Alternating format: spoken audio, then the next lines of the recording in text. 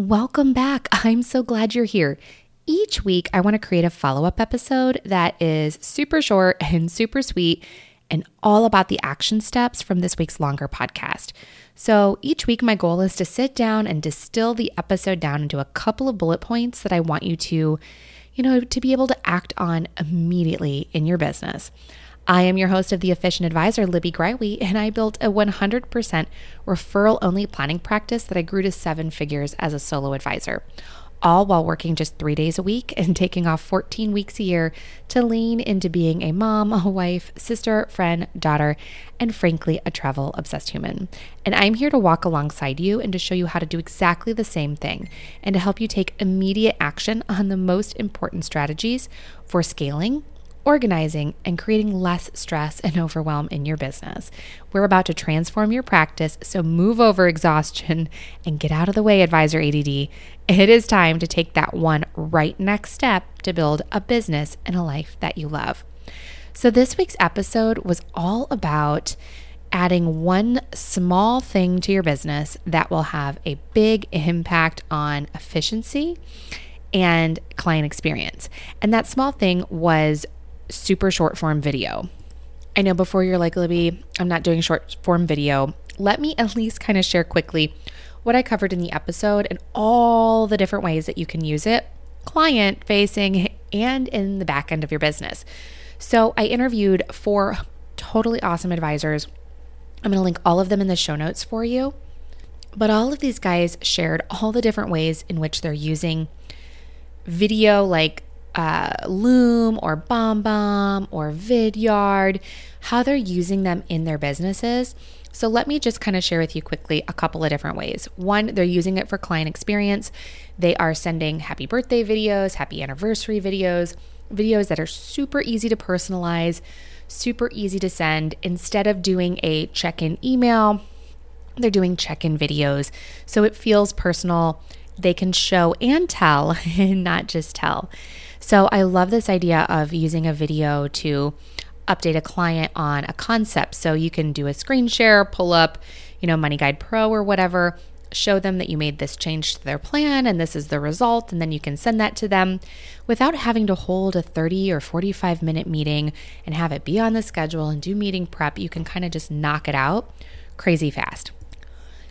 They also shared that they're using it for pre-meeting. So pre-prospect, part of their process is sending a video and saying, hey, can't wait to see you. Here's what you can expect. Here's what you can bring. Here's what you don't need to do. Here's what you do need to do. And kind of just doing a get to know me video prior to the very first meeting.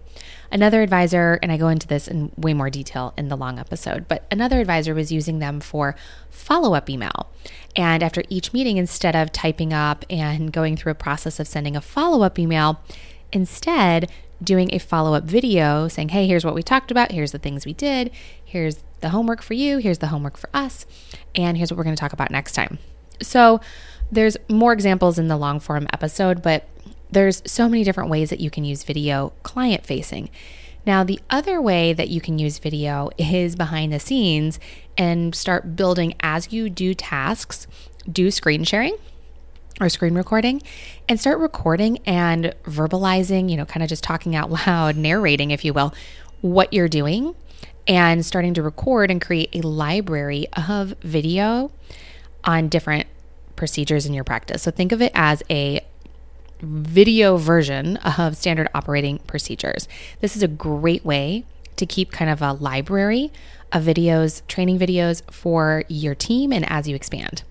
Oh, and then in the same idea of video library, some of the advisors are having like a war chest of videos that they use for specific concepts, how to find your tax forms, things like that they can just have somebody on their team send out to their clients to hopefully answer a question or to help them with a need. So as far as your action items or your to-dos from this week's episode, I really think it's kind of figuring out in your mind, how could I integrate this into my practice? What would be kind of the low-hanging fruit, a super easy thing that I could ease into and start with now to either improve the client experience, to improve the appointment process, to improve our onboarding, to answer more client questions, to improve the kind of in-betweeny stuff that we want to be doing with our clients, between, traditionally scheduled cycles of meetings. Think of all the different ways that you could potentially start to use it.